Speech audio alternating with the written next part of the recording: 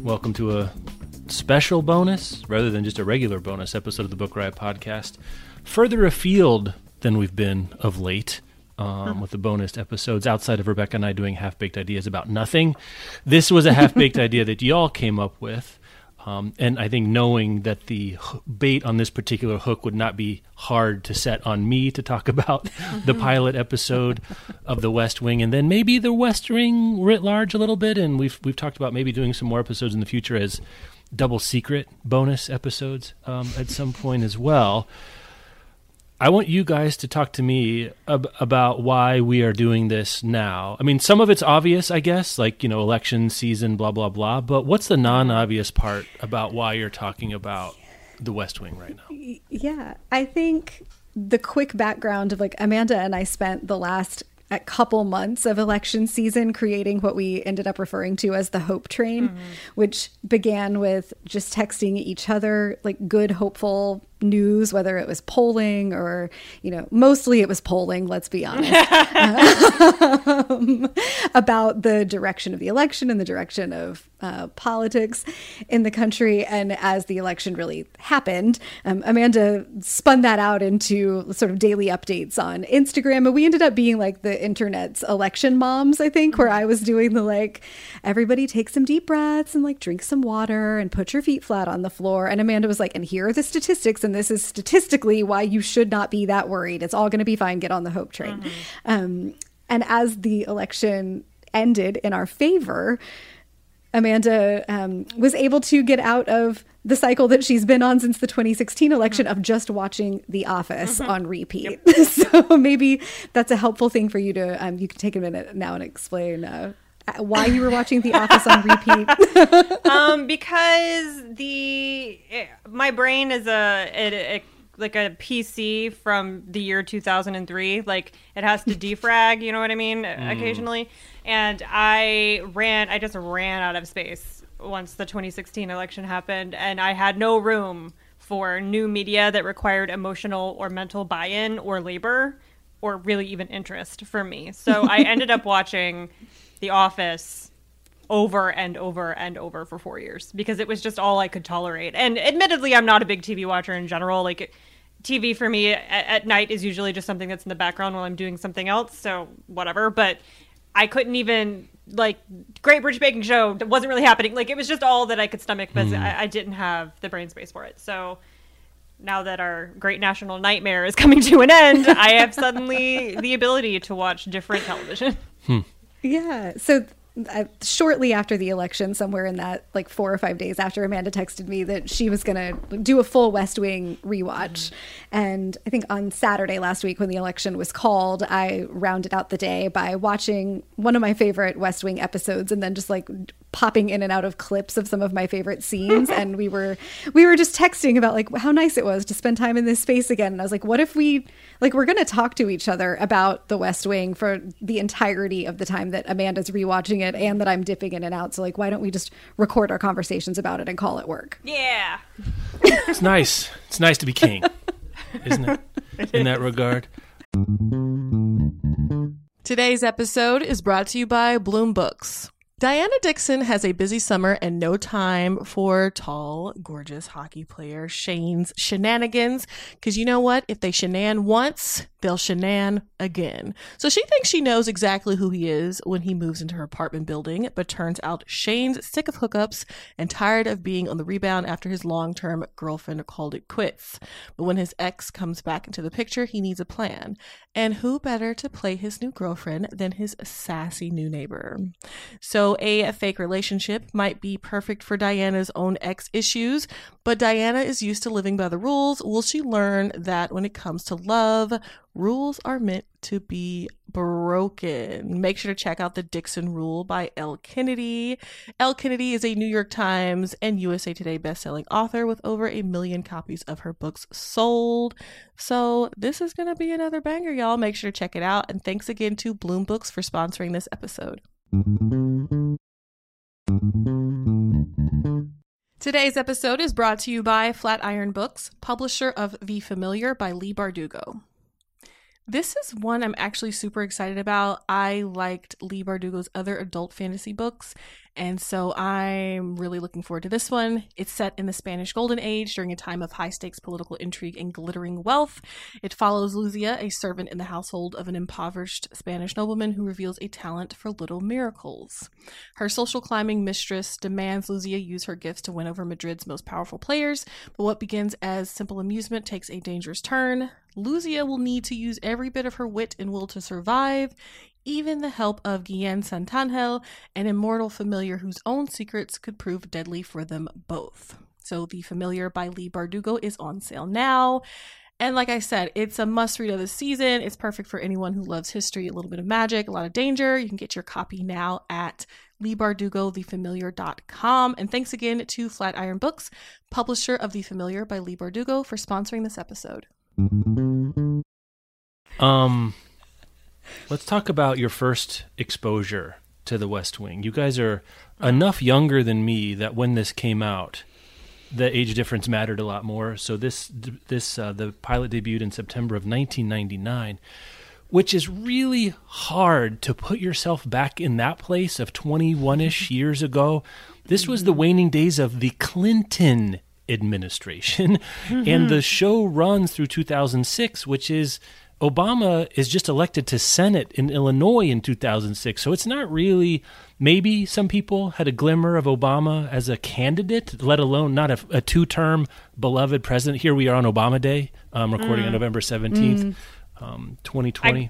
I was first on the hold list at the library. I got that email that had come in, and I was there 5 minutes later. So it's sitting right next to me.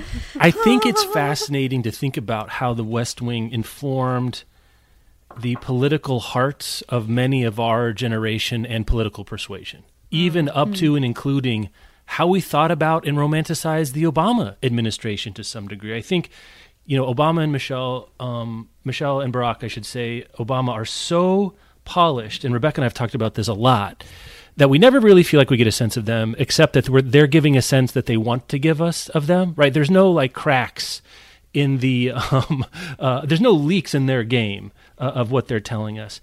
And I think I have found myself filling in the blanks, inserting the frog DNA into the dinosaur DNA, to use a Jurassic Park reference, of the Obama White House, using West Wing DNA, that if I sort of have just imposed it on there.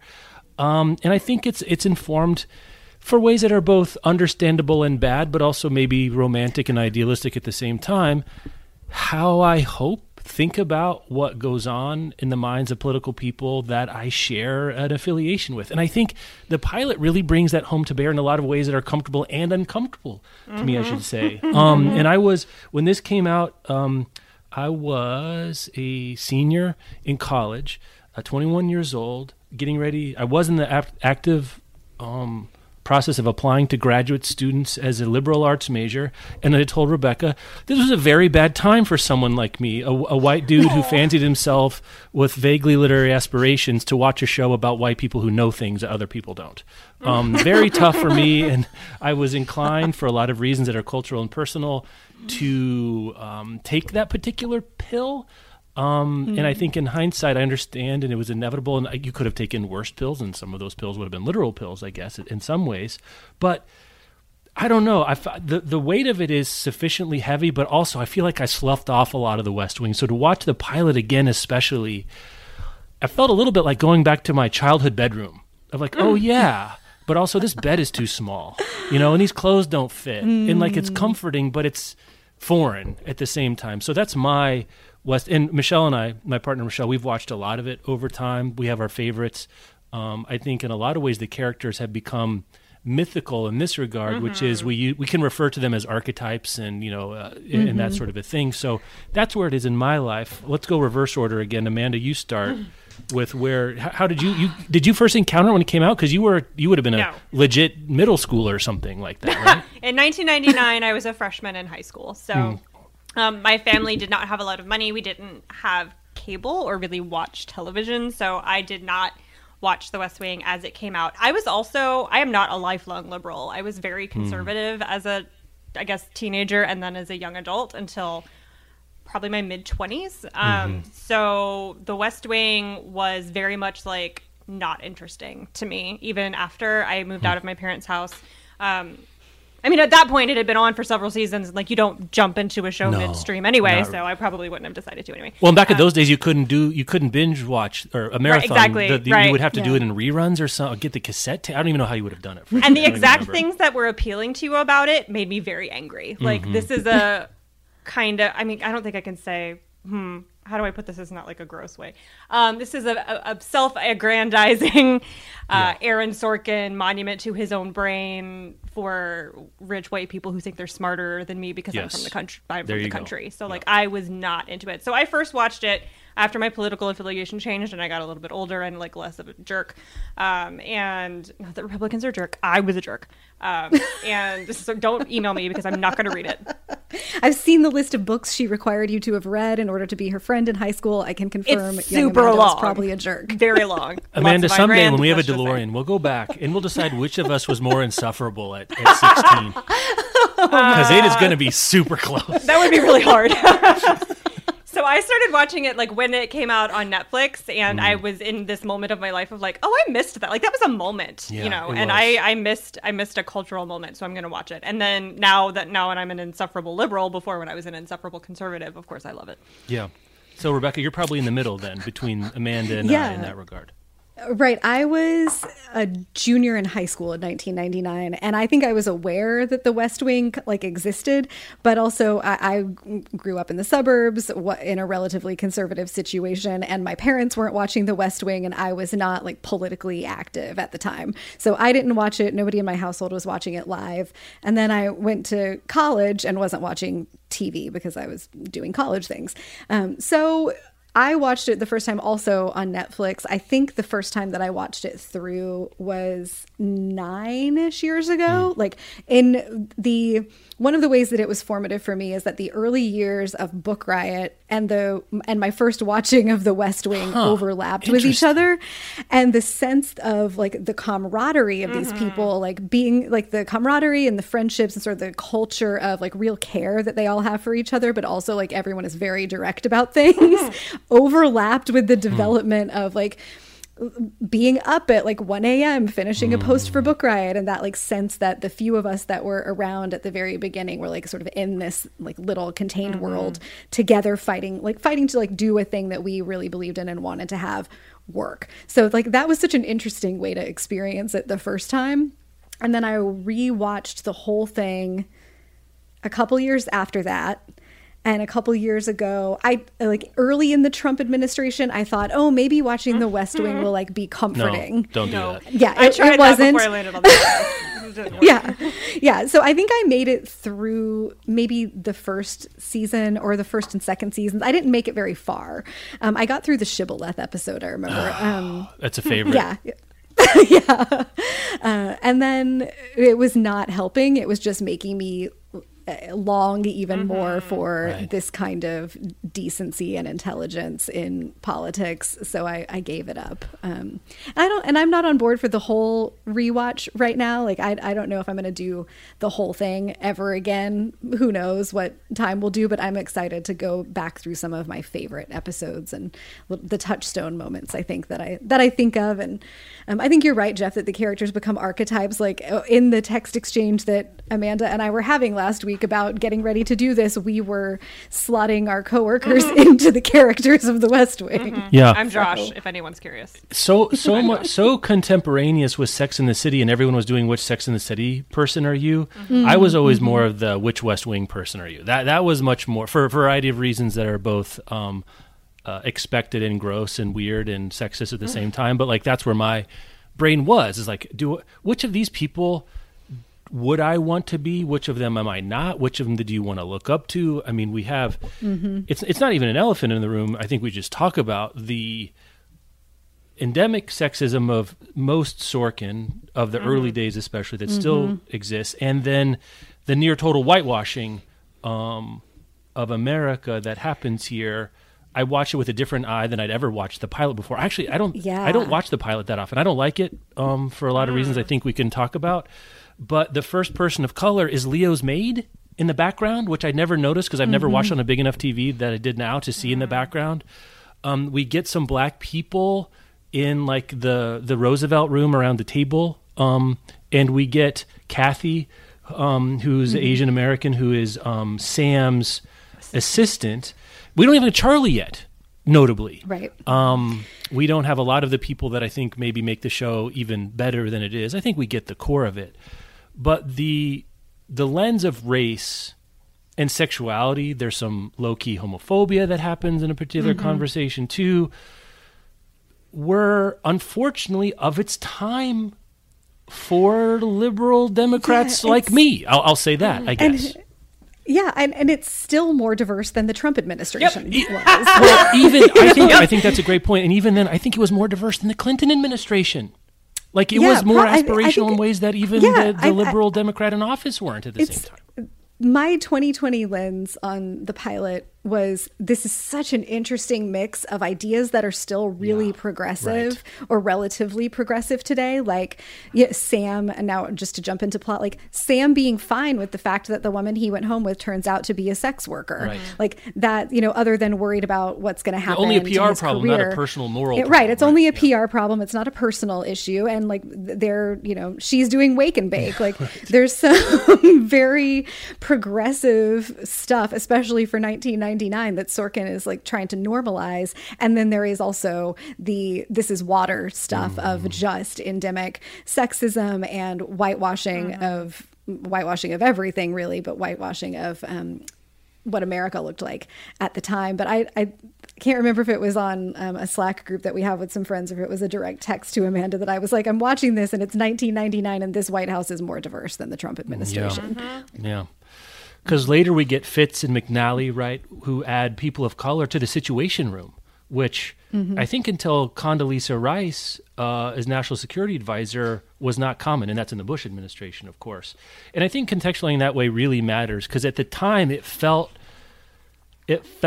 romantic, like in a way that Star Trek is romantic, where now it feels romantic in a way like the Back to the Future scenes in the 50s feel romantic, right? Like it's weird to see it from the other side of that romanticism meridian, event horizon.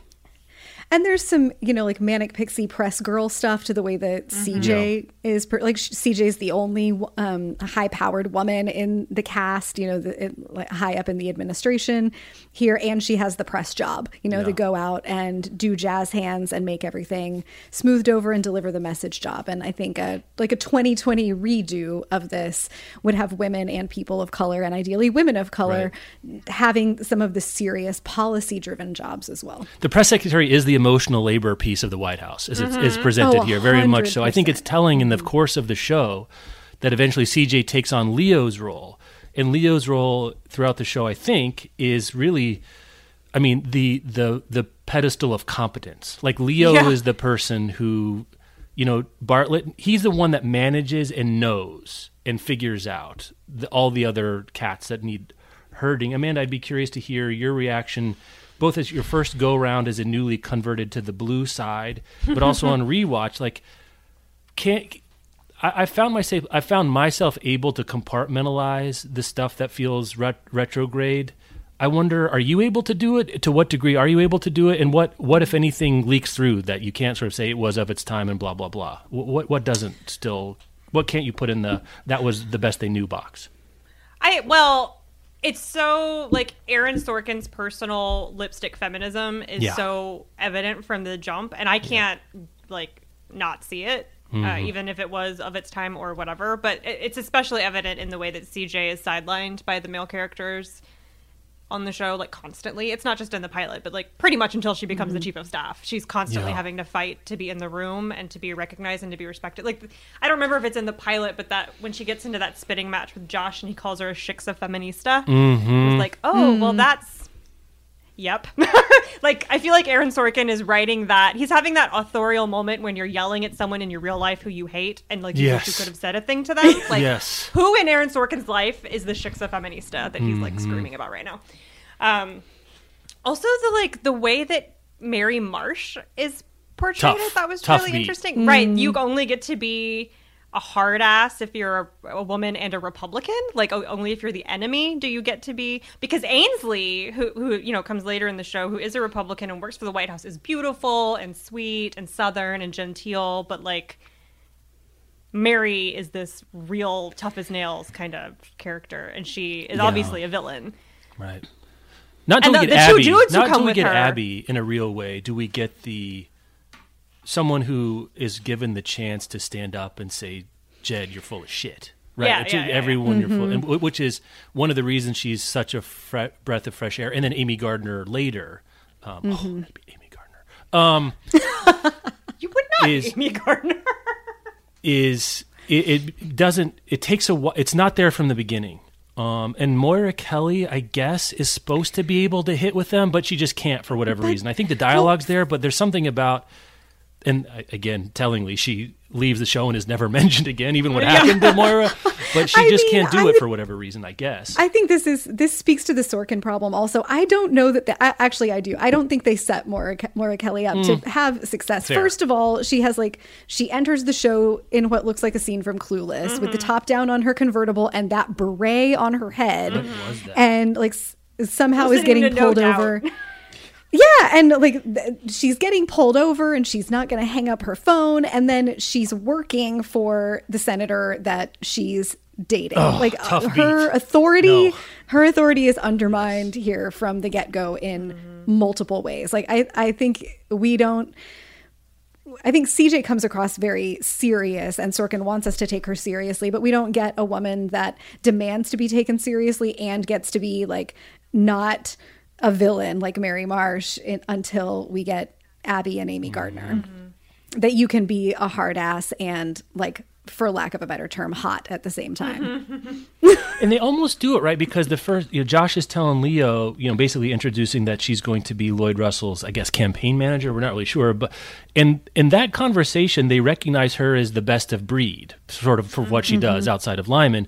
But then they undercut that in the diner scene where it's like, you're dating Lloyd Russell. Like, you didn't have to do that. And I understand that structurally, what I think Sorkin was trying to do was give Josh a sparring partner, right? Someone that could come in and be a foil on the left, right, for what the Bartlett administration was doing. But to see how Sorkin deployed that is telling, right? I think to Amanda's point, or Rebecca's point, that he couldn't quite not see her as a sexual object, or not couldn't at all, frankly. And even CJ, her introduction, she's hitting on a guy awkwardly at the gym. Guy on the treadmill. Yeah, like he can't pass the Bechdel test even when the women are talking to men. That's right. That's right. I'm talking to you about talking to you. That's how badly they can't. It doesn't pass the Bechdel test. Now, having said all that, or should we do airing of grievances? Is there anything else we want to get before we talk about what it is we talk about the West Wing, like the thing that we hold in our hearts that incites us to watch it again and talk about it again? What else do we need to talk about here before we talk about what it is that we like? What is that we carry forward? Anything? Grievances. I really dislike Sam, and the more I watch it, the less I like him. And it irritates me that he's set up to run for president someday because he's awful.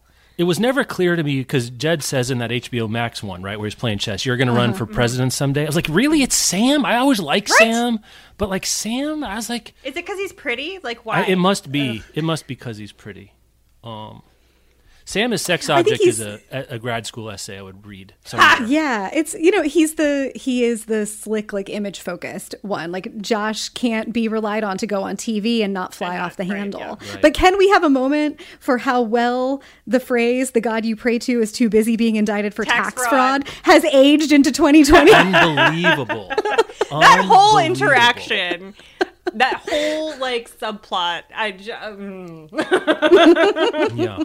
I guess that's the other part of romanticism, right, is wish fulfillment of the things you wish people actually did and said in public, in political life, especially if you have a particular persuasion, that not only that you say them, but that the punches actually land. I think that's one of the big wish fulfillment parts of the West Wing is you say the thing that you think you want to say on Twitter, and then you say it, and actually it works. It changes someone's mind. The biggest naivete here is that you can persuade people through language gymnastics. Like Sorkin word magic can turn people around on stuff, which I want to believe as a language person, but also through bitter tears have learned the limits of that particular mode of And it's so interesting that when politicking. Josh is like, or not Josh, when Leo is talking to Josh about this situation and he says something like, Josh, we need these people. Yeah.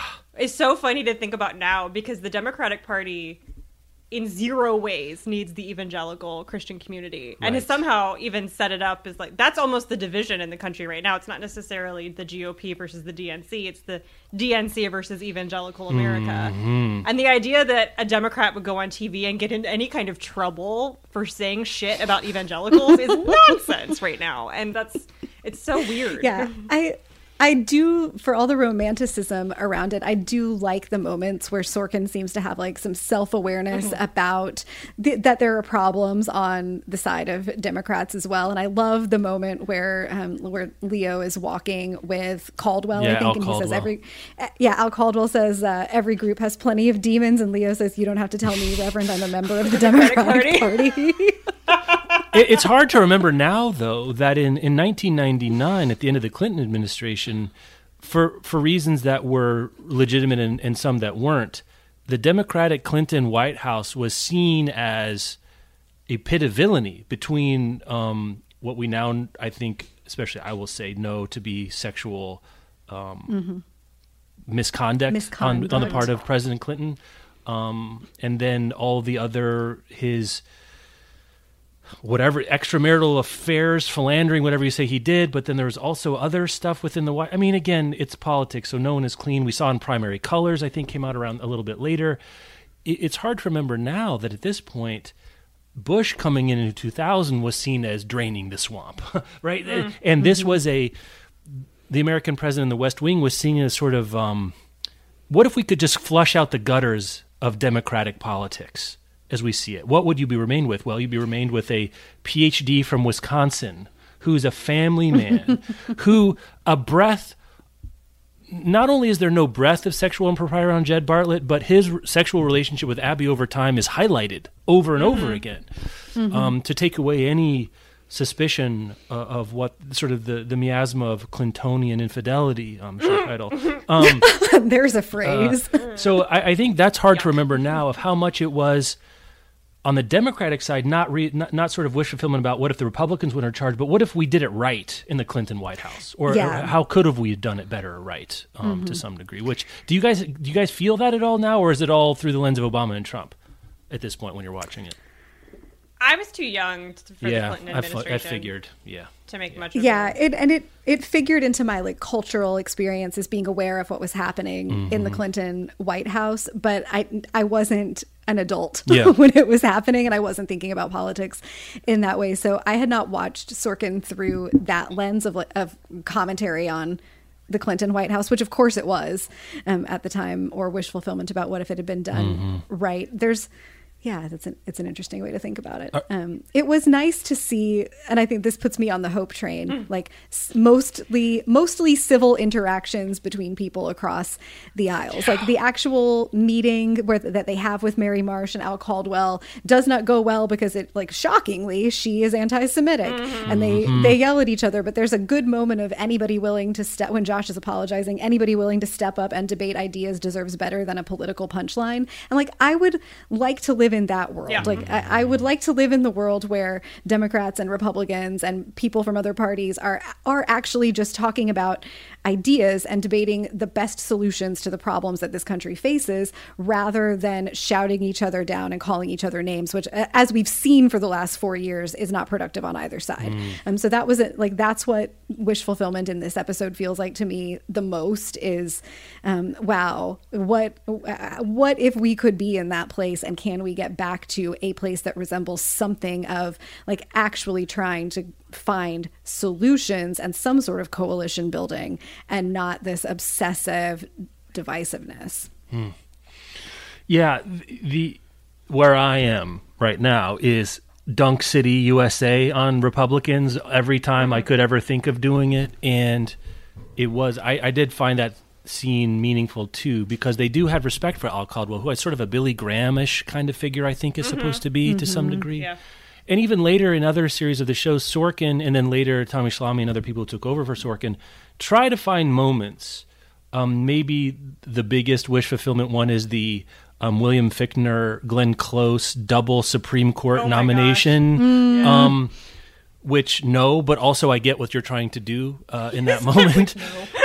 But like they do hold some space, more than my generosity probably would allow in this moment, to hear a good faith counter to some kind of position, which I'm going to try to take to bear to some point too. The thing that struck me, Rebecca, about Toby coming back there is and I think this is also such when you've worked with other people for a long time and done those things where you have hard things to do. There are moments where you try to compromise, like he's trying to get him on the show and do the thing to apologize, but then to recognize when there is a line that cannot be crossed, right?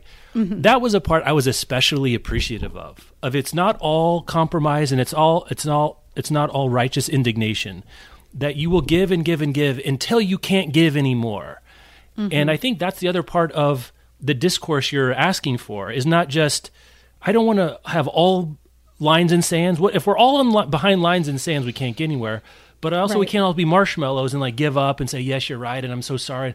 Like there's got to be some, I don't know, some resistance, but also an iron core, but it's also not all spikes at the same time, I guess. Yeah, I think there's that meeting that they're having with Mary Marsh and Al Caldwell is fundamentally about accountability. Yeah. And they go into it thinking that it's about Josh being accountable for the way that he behaved on the show and that he needs to apologize because what they were supposed to be doing is having a debate and discussing ideas, and he made it personal. And then when it becomes clear that Mary Marsh is making it personal and in a really gross way, she's violated the terms of a good faith conversation. And you're right, Toby won't stand for it, and he's not empowered to auction off the Bill of Rights.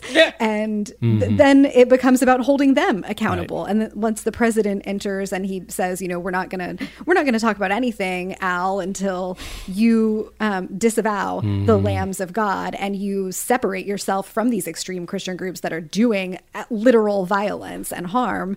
Like, that's accountability also. And I do think that's part of it. Like, it's not just compromise and squishiness. Like, we're not going to hold hands and sing Kumbaya, but maybe we could all like stand in the same room together and have a conversation and just be accountable for doing things in a good faith effort and holding each other to it.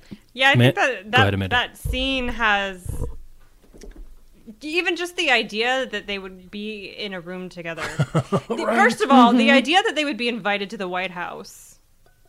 If it were the other way around, like if someone from in any of the instances where this has actually happened in the last 4 years, when one of the members of the Trump administration has said something god-awful to any, other civilian member of the country, they don't get invited to the White House for a make good, like, or a peace offering. That doesn't happen. So even just that was like, oh, that's nice. Yeah. Wouldn't that be nice? Yeah. That was nice. But then the recognition that their belief system, when Bartlett comes in and is like, hi, this is like real cute, but you're affiliated with these horrible monster people, get out of my White House. That was very satisfying to me, because I'm in the same place where Rebecca is, where I think a lot of people are right now, where like we have to come to grips with the fact that 70 million people voted for Donald Trump. Like the DNC has to do something with that information. We can't just sit here behind our wall of self-righteousness and act like we are, correct about everything and everyone else is evil and that's the end of the story. If that's the end of the story, then we lose every election moving forward. Like, we've got to figure something out. However, there is a point at which you have done actual harm, get the hell out of my White House. Like, that also has to be true. And the DNC has never figured out a good way to thread that needle. And I think that watching Jeb Bartlett kind of throw the needle out the window just feels real nice. Yeah. Yeah, the moment where he's like, also, you don't even know what the First Amendment or the First I am the Lord your God. We're going to do a quick sponsor break and we'll come back because we should pick up there for a second. Today's episode is brought to you by Sourcebooks Landmark. So King Solomon says something very interesting to his son before he dies, and that is, quote, "Don't let the white man take the house," end quote. These, as I just mentioned, are King Solomon's last words to his son as he dies. Now, all 4 Solomon siblings must return to North Carolina to save the kingdom, their ancestral home, and 200 acres of land from a development company. Told in Alternating Viewpoints, Long After We Are Gone by Tara Shelton Harris, is a searing portrait of the power of family and letting go of things that no longer serve you, exploring the burden of familial expectations, the detriment of miscommunication, and the lessons and legacies we pass on to our children. It's an explosive and emotional story of 4 siblings, each fighting their own personal battle, because who isn't, who return home in the wake of their father's death. Make sure to check out Long After We Are Gone by Tara Shelton Harris. And thanks again to Sourcebooks Landmark for sponsoring this episode. Today's episode is brought to you by Penguin Young Readers. So this book I'm about to tell you about is giving Five Worlds meets Spirited Away realness. It's about a girl fighting her way back home after getting trapped in the spirit world. It follows Anzu, who has moved to a new town during Oban, a time for families to remember and celebrate their ancestors. And ever since her Aoba-chan died, Oban has lost its magic. She doesn't feel much like celebrating anymore. So while avoiding holiday festivities, Anzu spots a stray dog down the street, a dog that seems to be staring right at her. So when she chases it, she slips and falls down a bridge, losing consciousness, and when she awakes, she's in the Shinto underworld known as Yomi. The stray dog, she finds out, is actually the gatekeeper of Yomi, and he warns her to return to the human realm before it's too late. Like I said, Miyazaki realness. I'm super excited for this, so make sure to pick up Anzu in the Realm of Darkness by Mai K. Nguyen. And thanks again to Penguin Young Readers for sponsoring this episode. Bartlett. Let's talk about Bartlett. Oh. Do you know who he reminds me of? I think Bartlett holds up great, frankly. All things considered, Bartlett holds up great.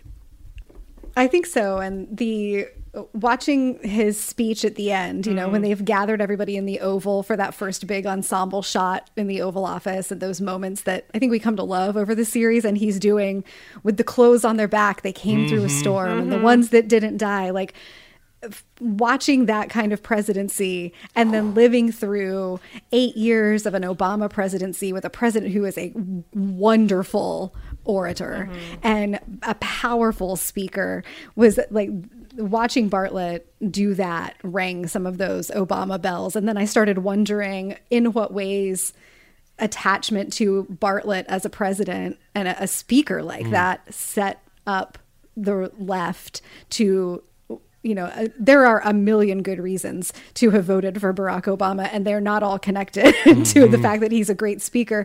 But I wondered what that, like, it must have felt familiar in some ways if you had watched The West Wing and watched Bartlett do that for years, or watched Martin Sheen perform that character that way for years, then watching a candidate and then later a president who was a polymath in those same ways and could speak intelligently on tons of topics and weave them all together into something that's not just smart, but beautiful and compelling. It must have felt familiar.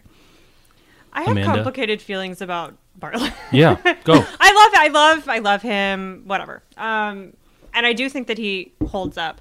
My complication is with this kind of the archetype of Bartlett, this idea that, his doctor, the one who dies, is it in the pilot when he dies, or the first few episodes? It's shortly thereafter. It's quick after. Who calls him? He makes an offhanded comment of like, "Sir, you're a once in a generation mind. Just let them get to know you." And that's the kind of the through line of the whole show is that Bartlett and then eventually Sam are these super geniuses, and that is what qualifies them for the presidency. But in reality, that can't stand on its own. And you know, we had Woodrow Wilson, who was a super genius, but who also spent most of his time in the White House writing fan fiction about the Klan. Like, being a once-in-a-generation mind can only take a presidency so far. And Bartlett has the other elements, right? Like, he's got great character. He actually has compassion. He cares about people. He's not a racist. It's handy. All of those things. But I don't know. The fact that they just keep hammering on what a genius he is through the whole show... Well, is what one a of the other genius things everyone like, is. There's no bigger credential dropper in the history of popular entertainment than Aaron Sorkin. Who cares if Josh Lyman's a Fulbright scholar? We all went to Harvard. We all edited the Law Review. We all were Rhodes Scholars. We all were National Merit Scholars. We're talking about our SAT scores. And this is coming from someone who has at various points been super conscious about that stuff. That's maybe the most insufferable idiosyncrasy, because I don't actually think it matters, but the fetishization of accomplishment and credential is the kind of thing that a, homespun, white working, whatever phrase you want to use, would rightly be furious about. I think would rightly be furious about that kind of stuff. Yeah, and I do think I think the concerns that they have about how smart Bartlett is and how to present that and how smart is he allowed to be for it to still be palatable and relatable and for him to be electable. Yeah.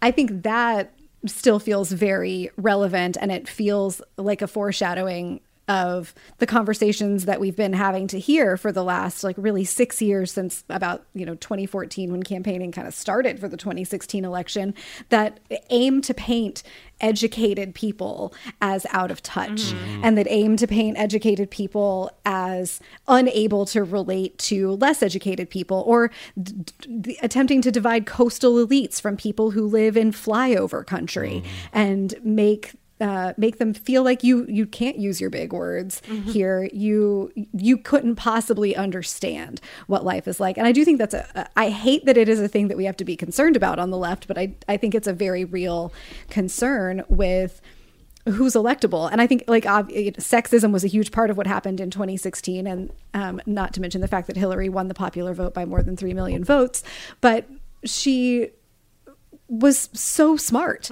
and that's scary for a lot of people. And I don't think it's an accident that the strategically best decision for the DNC going into this election was to run somebody who has a pretty strong dose of Uncle Fluffy, as they as the staff later referred to one of Bartlett's folksier personas moments. Right. I think Joe Biden's a really smart guy and has a lot of great experience, but he's not giving the kind of speeches that Jed Bartlett gives, or the kind of speeches that Barack Obama gave that are attractive to a highbrow kind of audience, and therefore can make other kinds of audiences feel excluded or like they're being pushed aside.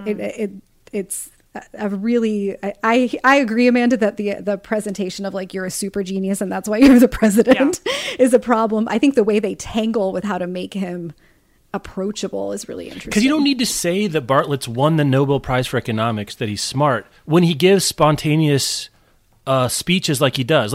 Let the words do the work. Sorkin, there's a lot about the pilot. I think that Sorkin doesn't yet trust what he can do with language alone, how fast it is, how much movement there is, how many jokes there are. The spontaneous oration Bartlett gives is enough for us to know that Bartlett is smart. We don't actually be told that he's smart. I mean, talk about Manic Pixie Dream Girls. So he's a grandmaster at chess. He's got a Nobel Prize in economics. I guess great in the sack, we're supposed to be told. There is nothing he can't do. He's like Superman, right? This is what if Superman of brains was in the White House? But the way that Sorkin's and liberal democratic politics of the time and even today still work is the same blindness that makes this all white people is the same one that doesn't understand how credentials and whiteness and privilege go together, right? All this fetishization of credentials, if that's what you do, if that's how you keep score at this particular moment and still now, of course there aren't going to be any black people or Latinos or transgender because they don't get those kind of credentials for a whole bunch of bullshit reasons. So I think those things go together at the same time. I think it's a mistake for me, frankly, to not connect one thing I hate about the show with another thing that I'm trying to compartmentalize about the show, right? And say, well, that was just the time. Yeah, there's that line that CJ says to him when they're joking about why he lost Texas. Yeah. And he says, "Do you know why we lost? Do you know when we lost Texas?" And she said, "Is it when you learned to speak Latin?" It's in the post hoc ergo propter hoc episode. And that, I remember the first time I heard that and was like, "Oh, yeah, that's exactly what would make somebody lose. When you learn to speak Latin." And it's not necessarily. I mean, speaking as a former conservative from rural America, It's not that smart people shouldn't be in office. It's like Jeff was saying, the way that they condescend to everyone else in the condescension, country. That's the right word, exactly. Yeah, and that's, to be frank, I mean, along with racism and classic, all the kind of things that got us Donald Trump, I think a big part of it is the way that rural conservatives feel condescended to by liberals in their, self-righteous, Ivy League, Jeb Bartlett, grandmaster at chess kind of attitudes. Right. Yeah, it's fair. One or more sponsor break while we're in the middle of it. And I kind of want to do character by character power rankings, both for this episode and in the series. Today's episode is brought to you by Tor Books. So if you are a fan of epic fantasy, if you're a fan of Scott Lynch and or Joe Abercrombie, but you want something a little different, you want a hero who's like a bit of a mess, then The Silver Blood Promise by James Logan is for you. In it, Academy dropout / disgraced noble heir Lacan Gordova's life is in shambles. All he's got going for him is, one, he is a card sharp of considerable skill, and two, a lot of, maybe potentially a little too much, wine. So those are the positives. So when the bizarre murder of his father robs him of even the off chance of redemption, Lacan decides to make amends another way. He's going to unravel the mystery behind the killing, even if it takes him to the underbelly of Sophrona, a city of danger, secrets, and merchant princes. Finding the truth is one thing. Finding the truth and staying alive is like a whole other thing. So make sure to check out The Silver Blood Promise by James Logan on sale May 7th. And thanks again to Tor Books for sponsoring this episode. Today's episode is brought to you by Penguin Teen. In a world where the children of the gods inherit their powers, a descendant of the Greek fates must solve a series of impossible murders to save her sisters, her soulmate, and her city. Descendants of the fates are always born in threes. There's one to weave, one to draw, and one to cut the threads that connect people to the things they love and to life itself. And the Aura sisters are no exceptions. There is Io, the youngest, who uses her fate-born abilities as a private investigator, but her latest job leads her to a horrific discovery. Somebody is abducting women and setting the resulting wraiths loose in the city to kill. Now, the second book in the series, Hearts That Cut, will be on sale June 18th, 2024. This is a must-read for all Greek mythology and fantasy fans. This is dripping with atmosphere, edged with danger. Threads That Bind weaves together a gorgeous dark tapestry of mystery, fated romance, and modern myth. You won't be able to put this one down, and that comes from Alexandra Bracken, New York Times bestselling author of Lore. So make sure to pick up Threads That Bind by Kitsa Hatsopoulou, and thanks again to Penguin Teen for sponsoring this episode. So it sounds like Amanda, Sam fell down. Maybe from the beginning of your experience of the West Wing, he was down towards the bottom. Who's towards the top? And it doesn't have to be, it could be in this pilot, but also as we reconsider the West Wing writ large, who's at the top of your power rankings here? Josh is my favorite character because I am Josh. Talk about that. Josh's centrality to the pilot, and also I think his centrality to the whole series, is something I had grokked but not intellectualized until now, I think, actually, for a lot of, like, the stakes here are Josh going to keep his job. The most interesting romantic relationship is Josh and Donna going forward. He's at the center in a lot of different ways. So talk about Josh. Well, speaking just from the pilot, he is one of the only characters who allows himself to be glib to everyone. Like, he talks to Leo in the same way that he talks to CJ, in the same way that he talks to Toby. Like, he does idolize Leo. It's obvious from the jump, and also Bartlett, as every character does. But he has to put on his big boy pants, and you can see him doing it. Like, you can see the actor putting on his big boy pants to be like, oh, I have to talk like an adult to the president now. And I think he takes himself the least seriously, while also being the most egotistical of all the characters, which, like, #relatable content for me. Also, personally. probably the most self-conscious about he may not be as smart as Toby and Sam. I don't know why he thinks which that, he's but probably not, and like probably, and Amy Gardner too. Frankly, one of the things. Well, coming and later. if anybody here is most likely to go on TV and insult the opposition, it's absolutely me. Amanda Nelson. Yes, of course it is. Like, of course it is. And then to sit in the room and laugh while everyone else, like, comes to my defense, I would absolutely do that when he's like, I didn't even have to say anything. Like, yes, that is exactly what I would do.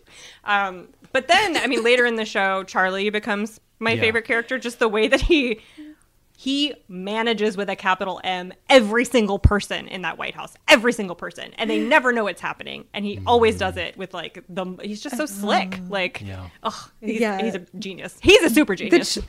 The Charlie moments in the Hartsfield's Landing episode, because Amanda and I watched that live version of it on HBO Max on election night, where he's making CJ check out the president's schedule for the day, and there are just such great one-liners where he clearly, like, he's just in charge in that way that often there is somebody in power who has like an administrative assistant, or they're a person who manages all their shit, and that's the person who's really in control of, like, where all the things are on any given day. Yeah, it's Charlie's mastery of the domain is such that when someone challenges his knowledge of their domain, like CJ does, it's a wipeout, right? Like he's such a master of the inner workings of the physical space of the White House and what it means to move people in and around it, around the president, that people don't see happening, right? Fantastic stuff. Rebecca, who fell? Who was an underwhelming revisit, and who was maybe overwhelming? I'm always underwhelmed and like sad by how CJ is in the opening episodes of the show, and I love how her character develops. But I think CJ is low in the power rankings on the pilot. Then Leo comes in high for me, like through the whole series, and I think there's some identification stuff going on there too. Like there's a lot of Leo in me. Maybe like I would 100% call the paper because they spelled Gaddafi's name wrong in the crossword puzzle, and I also really love Toby and the tension that exists between Toby and Leo, and Toby's like wanting it to be right and wanting to like think through all the things is a thing that I love and am drawn to in a person, but can also drive me nuts. And I want the like, Jeff, is this feeling familiar? And I relate to the Leo, okay, that's great, but at some point we have to like stop thinking about it and like do the thing, and maybe the thing involves a lot of compromise. And how I really admire how that character is written to see all the people that are in the room and the team that's been assembled and sort of get the best out of everybody. I'm really like, I think that's what's aspirational to me about that character, and what's aspirational in how I want to think about myself is like, who are the people that are around me, and what's the language we use about management? Like, how do you help people find the best and highest use of themselves? Right. And I love it about Leo. Interesting. My following the rankings, I'm along with Sam in this regard. I think I overestimate, or I think Rob Lowe does more with Sam. Like, his performance of Sam is really wonderful. Like, he gets something about the essential nerdiness and attraction. You know, the seductiveness and nerdiness of the Sorkin milieu is best expressed in Sam. But there's nothing that Sam does that Toby can't do, I guess, ultimately, when it comes right down to it in mine. There's nothing that Sam does that Josh can't do. He's just another person to say Sorkin words, right? And anything that Sam is given to him by Rob Lowe, and not necessarily the writing itself. For me, this may come as a surprise to no one here, especially. I am probably most like Toby being mad on the plane about my phone getting in the way of the plane when I've already read the documentation about the plane I'm on. Like, I feel like that's a version of me that I am more than I would like to admit. I feel like, but if then you there's, texted and then, me but of course, coming then off a everyone flight- also wants to be Jed, who comes in, opens the doors, and reframes the discussion in a way that gets everyone to see everything in his way, and everyone then shuts up and goes home and let me sit around in my sweatsuit in my office. Like, I think those are the yin and the yang of how I would like to be, and versus how I in my best moments I can be clarifying.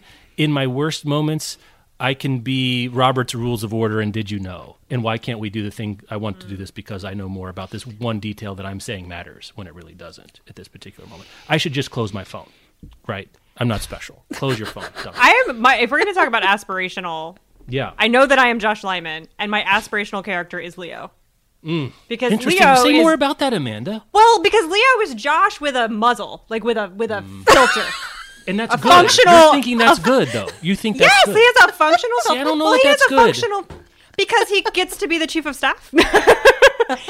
Like, Josh becomes the chief of staff at the end of the show with a different president after he has learned to shut up for 8 years, right? And then he becomes the chief of staff when he finally figures out how to like have a romantic relationship and maybe keep your mouth shut every now and then, like just every now and then, you know, and starts to actually care about how the things that he says makes other people feel. And Leo is masterful at that, while at the same time managing to get all of the things done. Josh does not care who he bulldozes, which I frequently do not care who I bulldoze to get to where I think I need to be. And Leo has the same thing, but like he cares from the beginning of the show about who he's bulldozing. I don't want to say it, but I'm going to say it anyway. I've come to see Leo as sort of toothless. Oh, really? He is the domesticated version of Stockard Channing's best qualities, of Jed's best qualities, of Toby's best qualities, even of CJ's best qualities, though she's not given as much free reign. He is the guy you go to when you need to just get through something, which is super valuable. Well, but he says, I don't know. the character says that Jed muzzles him, right? Like they have that conversation. I don't believe that for a second. I never have believed that moment. I know exactly what you're talking about, and you're totally right. I guess I never felt that. Like, when's Leo ever like righteous indignation, right? Spontaneous eloquence that convinces someone? He does it, but it's always in the form of like instrumental reason rather than. No, he doesn't do the spontaneous eloquence, which I also don't do. And like he brings people into his office and calmly threatens them until they do what he says, and then they leave and he does the crossword puzzle. Like that's Leo's power move. Yeah, I think we're telling on ourselves, Amanda. You and I are telling ourselves real hard right now, which is fine. This is fine. Well, like, look, if we're going to introduce Abby and Amy Gardner into power rankings, then I will happily say that Leo falls toothless relative to both of Oh, them. yeah. Most of the characters do, to the two of them. Amy Gardner as chief of staff in the Bartlett White House is something I always wanted. Just to see the different mixology, because she gets to be spiky and competent and put pieces together in a way that's super fun. Where else you want to go? Where else you want to go with this? We got 5 minutes. I love the mix. I think through the whole series, I love the mixture of reverence and humor that they have about the president. That he was swerving to avoid a tree, he was unsuccessful, and that Mrs. Landingham. Stop. Yeah, and when they're when Leo and Mrs. Landingham are in the Oval Office, and Leo's like, he's a klutz, your president is a geek, and Mrs. Landingham is like, not in the you cannot say that in this room. Like there's real reverence for the office of the presidency, which is something I'm looking forward to seeing come back to the world on January 20th.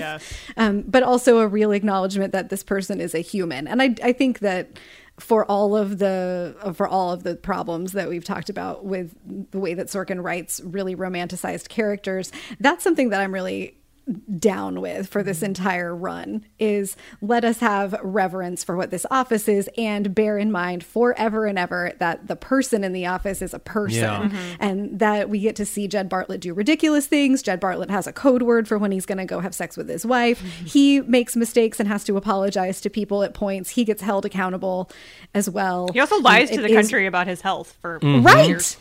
Yeah, like it's a huge human fallibility that comes into it, and I appreciated that mixture of take it seriously, like take the work seriously, but not the people too seriously. Yeah, that was one of the reasons why I couldn't get on board with rewatching it in 2016. The first time I tried was the reverence is so obvious in the pilot, and it was so obvious in like the pilot of the season of the Trump show in America, that we were getting none of that. That there was no respect for the office, there was no respect for the literal or figurative of the president, and there was no respect for the government or the American experiment or any of these things that I really value and that so many people in the country really value. So I couldn't, like, the juxtaposition was too much. It was too much in 2016. But now it's like, yeah, we can have that again. Isn't that amazing? Like, that's really nice. I've got two weird notes that kind of connect to something both of you said. One is the reverence, the way they light the West Wing, like a cathedral, like a shrine. Like there's one shot, I'm not joking, I counted 14 lamps in the shot. They just, I don't know why. I mean, I know what they're going for. I love that you counted the lamps. I mean, look, you got to do what you got to do. But the way that it's lit and the way the space is put together, it's kind of like the catacombs under a cathedral, right? Like it makes me think of, and in the actual cathedral itself is when you get up into the Capitol building and into the halls of Congress. The other thing, and it's not here, it's not in the pilot at all, but it got me thinking about the characters and how eventually we get to know the characters more and their backstories and their complications and relationships. The daddy issues in this show are unbelievable. You can go, Josh Lyman's dad dies during the campaign and there's a scene with Jed. Jed's relationship to his father is a thing throughout the whole thing. Toby's father is a member of the Jewish mafia of Murder Incorporated. CJ's dad gets Alzheimer's. Like, it's on and on. Sam's dad has an affair, and one of the really great episodes I think Amanda put on. Someone's going to emergency, someone's going to jail. His dad has problems. Leo's dad, we're get told, is kind of a good old boy with all that comes in. Charlie doesn't have a dad, or he has one, but it's not a character. And then his mom is, we enter the show where his mom has been killed in the line as a police officer. And it gives a lot of space to think about, like, what are they all dealing with, right? And I don't want to be too Oedipal because that's bad, but, like, it can't be a coincidence that every single person has a daddy issue, right? And I don't know why that is, but it really is striking that even Bartlett himself, who is a substitute father for all of them, himself is looking a substitute father, and he can never get it. And that's, like, kind of the show. I couldn't believe it. I felt like that was always an expression of Sorkin's sexism. That, like, no one's mother matters. Yeah. What is the West Wing if Sorkin goes to therapy first? The Obama White House. Well, on that note. I think that's our show. Jeff hates that. He hates that I just said that. He hates it. Me? Yeah, you sighed. You wanted to, like, argue with me. No, I didn't want to. I mean, like, I guess all TV shows don't exist if all the characters have a really good therapy experience. Like, that's right. Like, that's I'm not saying I want that. It's just a question. The scenes of someday, Rebecca, we'll have to do like a bespoke episode with all the scenes of therapy in The West Wing, which is an interesting scene of contention. I don't have any sense of, is this romanticized therapy? Everything's romanticized. When he just, like, kind of sits there and lets them talk. Yeah, that's true. I guess so. Elliot Gould solves PTSD in a day? Is how that happens? Is that what that happened in that scene, in that episode? I can't figure that out. Anyway. Well, thank you guys. Very, very enjoyable. Always. Clearly, we could do this for a million years, and maybe we will. Talk to everyone later. Bye. What's next?